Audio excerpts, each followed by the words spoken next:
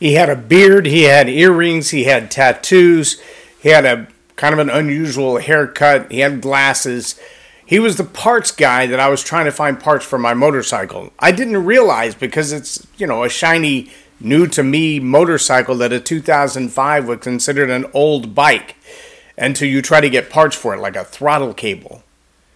But in the probably close to an hour that we spent searching through every manual to try to find it, we stumbled across another conversation. And in this conversation, we talked about the difference in the people that he works with in the bike shop now compared to the people he worked with in the bike shop before. How the policies have changed, how the rules have changed, how even the conversation has changed. And that change is what I want to talk about today on Leading Leaders. Subscribe now for our extensive video library of leadership lessons promoting faith, family, and freedom. I'm J. Loren Norris with Leading Leaders Podcast, and it's not an uncommon thing for me to strike up a conversation with a stranger. Not uncommon at all. In fact, it's part of what I do. But it is common, and becoming more common, that in that conversation we stumble across ideas of leadership. Now, they don't always sound like leadership. They sound like parenting ideas. They sound like management ideas. They sound like hiring practices and principles. They sound like, how do I train these people that just started working here kind of questions. Or what do I do when my boss does that kind of questions. And they're common conversations. You probably have them with your friends as well. They just don't fall under the category of leadership because you don't put them there. Well, I do. Because I realized that John Maxwell was right when he said leadership is influence. Nothing more and nothing less. You don't have to have a title or a position to be a leader. You have to have the ability to have a conversation and a little bit of common sense and the willingness to share your experiences and wisdom with other people. As I have these conversations, like the one that I had yesterday, I become more and more acutely aware that we have a generational leadership gap problem that is looming on the horizon, and my view of it is that it is getting to be larger and larger every day.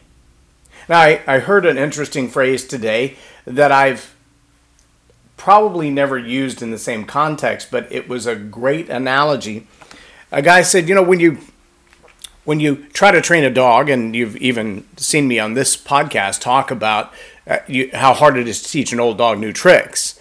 Old dogs don't do new tricks too well, but if you get a dog that's a middle-aged dog and you try to train them to not do their business in the house but to take it outside, the way to do that is with crate training. It's really hard to do with an older dog.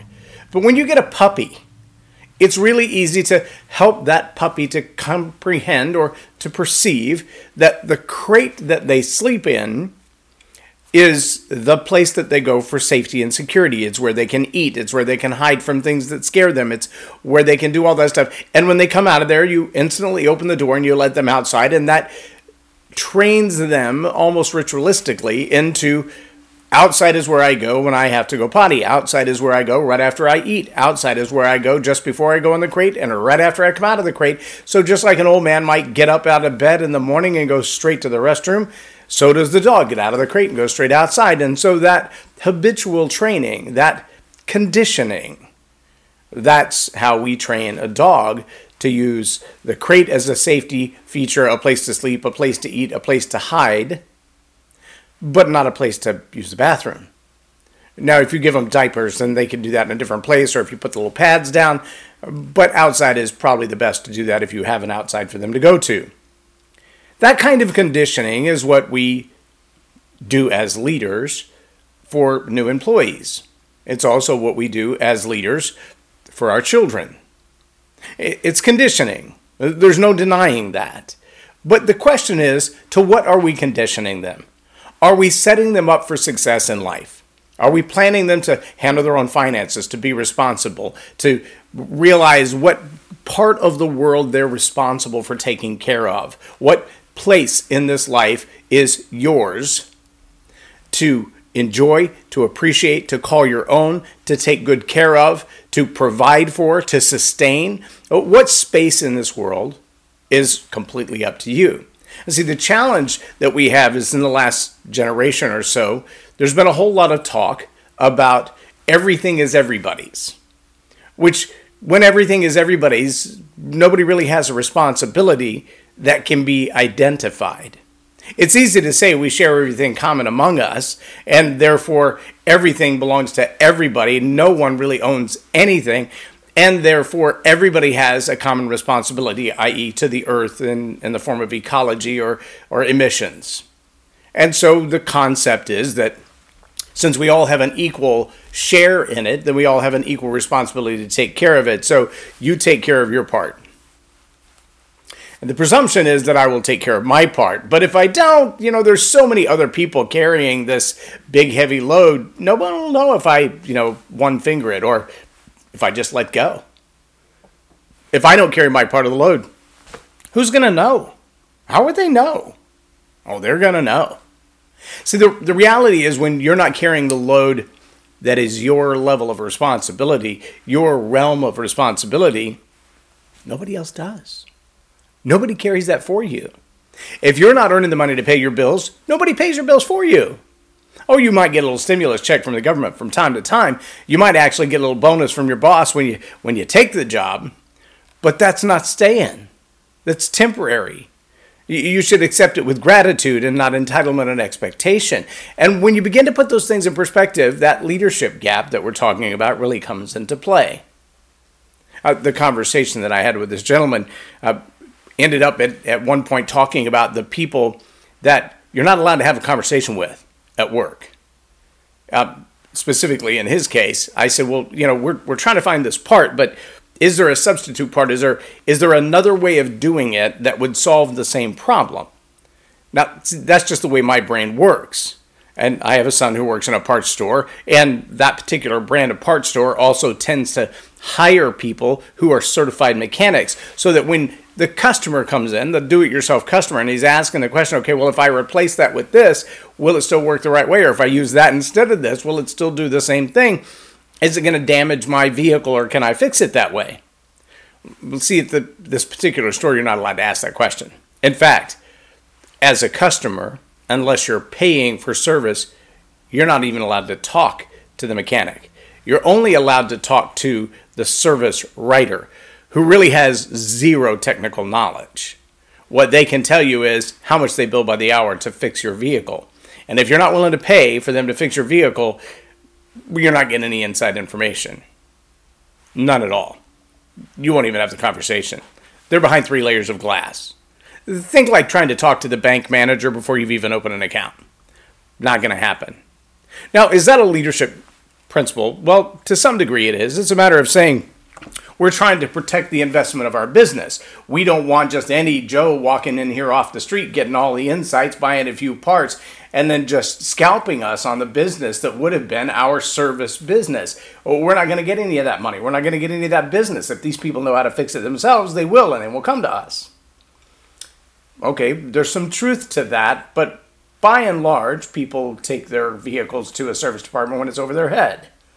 If they realized how much is not over their head that you're scalping them on the prices for, that you're charging $135 an hour to do the work they could have done in their driveway if they had that one little tool that sells for $42 or $14 or 49 cents if you go to the right store. Yeah, see, that's the process. And unfortunately, just like in much of our government, just like in much of our pharmaceutical industry, just like in much of our medical industry, just like much of our banking industry, there's an erosion of trust because one generation of people believed I can do this on my own. Just give me the right insights, the right tools, the right books, the right ideas. I'll figure it out. But another generation has been groomed to believe your only safety is in that crate. Let me do this for you. Let me handle it for you. To the degree that now that they work with this gentleman I was talking to, he would say many of his employees, co-workers, would be helping a customer and then just realize I'm in over my head. I don't even know where in the book to look up the part they're describing because I don't know what it does. And so they would simply say, hey, can you help this dude? Because I don't know. And at some point, you realize they're not even competent for the job of flipping the pages in the book to look for the part. They don't know where to look for the part because they don't know what the part is or what it does. They don't know anything about what they're trying to sell or what it is they're trying to help with. But all of that's a microcosm of another problem, and that is that leadership gap of treating the customer with respect, of recognizing that's a human being in front of you and they have a need, and well, you're being paid to help solve that need, and your level of responsibility and your obligation, they kind of collide with, until that customer's need is met, you have not done your job. And I don't just mean you have not done your job ideally. I mean, you haven't earned the paycheck we're giving you if you're not helping the customer to find the part they're looking for. Handing it off to somebody else because you don't want to. Well, that's a problem. But see, when they say things like, let me watch you do it this time and maybe I'll learn next time. Or you just do it this time and you can train me on it next time. No, that's what you're here for. You should be learning to do it every time so you can be better at it every time. But see, our conversation obviously wandered a little bit beyond that. We also talked about the fact that my son just got married over the weekend. And we talked about some of the observations of raising sons. This gentleman only has 2 daughters. And we discussed their age, and I said, so how do you plan to help her find the kind of guy that you expect to take care of her, that you expect to be her husband? And he said, I'm really scared because the guys that come through here that work a week or 2 and then they're gone again, that can't do the job when they are here, that are disrespectful to customers, they disrespect their bosses, they disrespect their coworkers, they just don't care. They just have that attitude that I'm doing this because my dad said I had to get a job, or I'm doing this because I can't get unemployment until I at least work a few weeks. So, whatever. He said, if that's what she has to pick from for a husband, have mercy on us all. But see, I really do see that that's a challenge. I see that that's a leadership challenge because crate training has failed us in a lot of aspects. We have a whole lot of people who have not trained their young men and young women, their boys and girls, their children to be responsible individuals who take their lives into their own hands, who take their financial responsibility into their own hands, who take their work responsibility, their education responsibility, their parenting responsibilities into their own hands. No, we've trained a generation of people who kind of want to pawn that off to other people. You do it this time, and maybe I'll watch next time. You can train me on it later. Is not just an attitude in that guy's work environment. It's an attitude in our school system. It's an attitude in our common society. And if we don't get a handle on it, if we, as the leaving generation, those who are in the next 5 to 10 years going to be moving out of the workforce, going to be moving out of the educational system, we're going to be moving out of that realm of primary influence and handing off the baton, so to speak, to the next generation. If we don't more aggressively get busy about the business of that crate training, if you will, about saying, this is your realm of responsibility. Nobody's going to do it for you, and nobody's going to do it to you. And you know what else? You have freedom of choice. You do not have freedom from the consequences. Every choice has a consequence. If you make good choices, those consequences are good. If you make bad choices, those consequences are bad. But every choice that you're free to make comes with a consequence. What are you going to do with it? Those are the kinds of things that parents today should be training their kids today. But the grandparents who have left that ball on the field, who didn't pass the baton at all, who didn't hand over the keys to the shop, so to speak, in a proper way, are going to find very soon that the shop is closed and they're not waiting for the next installment of business loans. They're not waiting for the next inventory to come in to sell. They're waiting for the government to take care of it for them. And when that happens, 1 or 2 generations of that, and we will have a completely different society than we have today. America will look more like Venezuela in 5 years. It will look more like Cuba in 5 years. It will look more like Moscow of 1985 in 5 years if we don't get a handle on this. And I'm not just talking about the evolution of political environment. I'm not just talking about the societal changes that shift when politics move. All of that will impact it as well. But I'm talking about a generation of people who have not taken responsibility for themselves. They expect everybody else to take care of them. They expect people to do things for them. They don't want to do it on their own. They don't see any reason to. If I make a mess in my crate, someone else will clean out my crate. It's kind of their philosophy in life, in relationships, in finances, in education, and the whole thing. And the few who do go off to college are getting indoctrinated within a different philosophy. Some of them are becoming true professionals in a given work field. But again, it's to get a high-paying job. It's not to be an entrepreneur, a world changer, an impactor in society, and not for another 20 to 30 years anyway, when they have a whole lot of money to be a philanthropist. In the meantime, they will just work in a given professional career field and make a little more money than everybody else.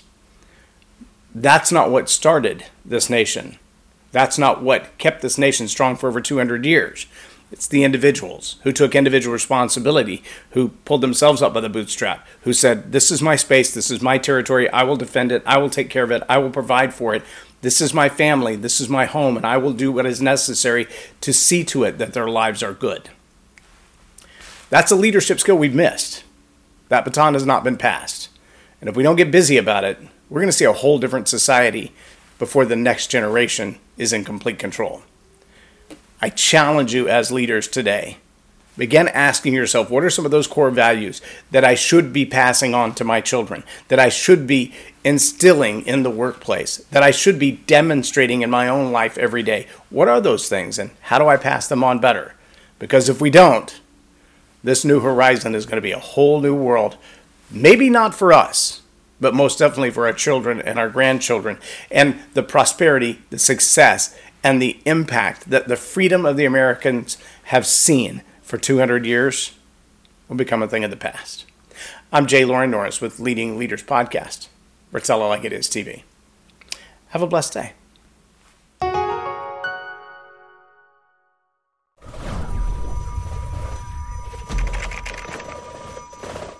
Subscribe now for our extensive video library of leadership lessons promoting faith, family, and freedom.